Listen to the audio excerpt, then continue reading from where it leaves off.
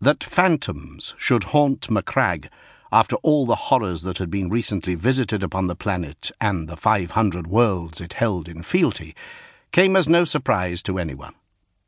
The population of Ultramar's 500-world dominion had suffered the atrocity of Calth, the gross treachery of Lorgar, the widespread bloodshed that followed in consequence, and the pan-galactic devastation of the so-named Ruin Storm. Every single one of those billions of souls was in a state of existential shock. The monumental events had left psychological scars, ghost wounds that lingered in the minds of men.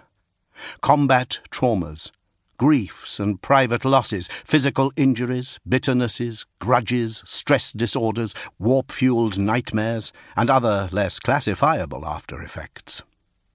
Calth, the ignition point, barely more than 2 years past, had haunted the citizens of Ultramar with such phantoms ever since. No, when the latest apparitions came, the only surprise was that they should be so very real. Over 10 successive nights, phantoms stalked the high towers and wall walks of Macragge City, under the shadow of the fortress, beneath a night sky that had been a permanent, starless russet, like blood-soaked black cloth since the coming of the Ruin Storm 2 years before. No stars shone, none that looked healthy or matched any charts at least. Even the brightest of the capital world's 4 moons was seldom visible through the inky cosmological swirl of the enduring warp storm. The corpse of the Word-Bearer's immense warship, the Furious Abyss, could sometimes be seen in the western skies as the orbital breakers went about their work, but this was merely a sad relic of past bloodshed. During the day, when sunlight fell upon Macragge, it fell only as a tarnished golden haze, as if through battlefield smoke. It fell upon a haunted city, Macragge City, Magna Macragge Civitas, the greatest city in the Imperial East, a city so mighty that it shared the name of the world it stood on, for the city was the world, and the world was the city.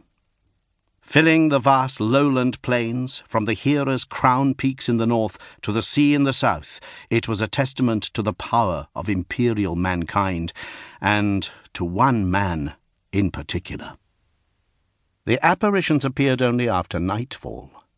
Footsteps were heard in empty corridors where no one walked. Voices mumbled from inside block-cut walls or the roots of staircases. Sometimes the sound of hasty running feet rushed down deserted colonnades. Once an odd and mournful laugh was heard echoing through an Odeon hall. Most often came the aching melody of a bowed string instrument playing in some cavernous place of eternal echoes. These manifestations were heard by household guardsmen on night patrol, by cooks and servants, by attachés hurrying to late conferences, by cleaners and servitors, by senators coming to the residency.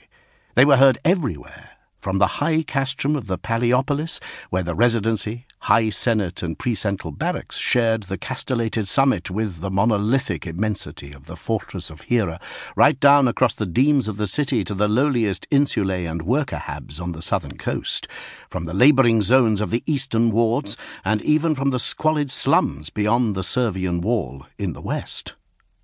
It is likely they had been occurring for several nights before they were first reported.